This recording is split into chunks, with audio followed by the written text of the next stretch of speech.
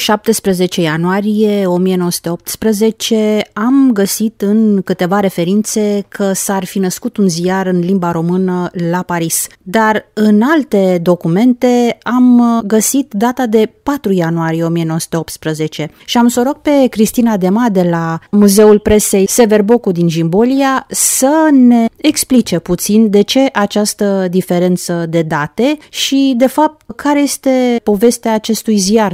Povestea ziarului este una destul de lungă și complicată pentru că a apărut în 3 serii.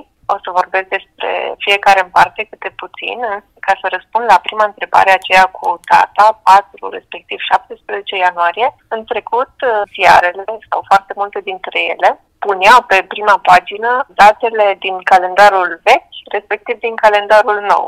Așa că de foarte multe ori vedem o dată care ni se poate părea ciudată, mai ales că dacă este o publicație de la finalul unei luni, spre exemplu, apare numele a 2 luni, de exemplu 29 decembrie, respectiv 14 ianuarie. Să nu mai zic că este vorba și despre ani diferiți. Iar acum, ca să revin la publicația despre care ați menționat la început, că a apărut la Paris, este vorba de publicația la Roumanie, care este o publicație care a apărut inițial la București, în anul 1898. Aceasta purta subtitlul de organ, conservateur, quotidien, însă din 1899 și l-a modificat în jurnal conservator quotidien. A avut de-a lungul timpului mai mulți directori și proprietari, publicând și diferite suplimente. Iar la suplimente aș vrea să amintesc 2. Primul dintre ele se numește La Petit Roumanie, ce conținea articole despre literatură, modă, economie, precum și un alt supliment, bilunar de data aceasta, despre minerit, comerț, industrie și finanțe. Aceste informații le-am găsit în publicațiuni de periodice românești, în tomul 1, ce a apărut în București în anul 1913, un volum editat de Academia Română, care face parte din colecția muzeului.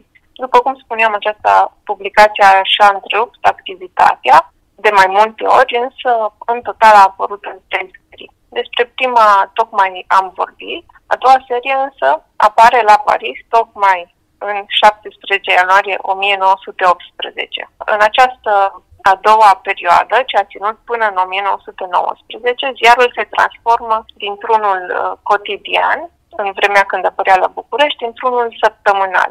Iar despre seria a 3-a pot spune că a apărut din nou la București între anii 1920 și 1921. Deci, iată, vorbim de o publicație, de un ziar care s-a plimbat puțin dintr-o țară în alta, dar vorbind despre România. Și am să te întreb, Cristina, acum dacă știi de existența vreunei copii a unui astfel de ziar, indiferent de perioada în care a apărut. Din păcate nu am găsit nici măcar în arhivele unde mai căutăm publicații, în cazul în care nu le avem noi în colecție, nu am găsit niciun număr, cel puțin niciun număr pe care să-l pot vedea. Am descoperit câteva date despre această publicație, mi se pare că într-o arhivă a unei biblioteci din Austria, însă să pot vedea un număr al acesteia a fost, cel puțin în timpul în care am făcut aceste căutări, a fost imposibil. La Muzeul Presei Sever Bocu din Jimbolia, chiar dacă nu vom găsi o copie a acestui ziar, cred că aveți alte valori, unele dintre cele mai vechi publicații în limba română, referindu-mă la presă, la ziare. Așa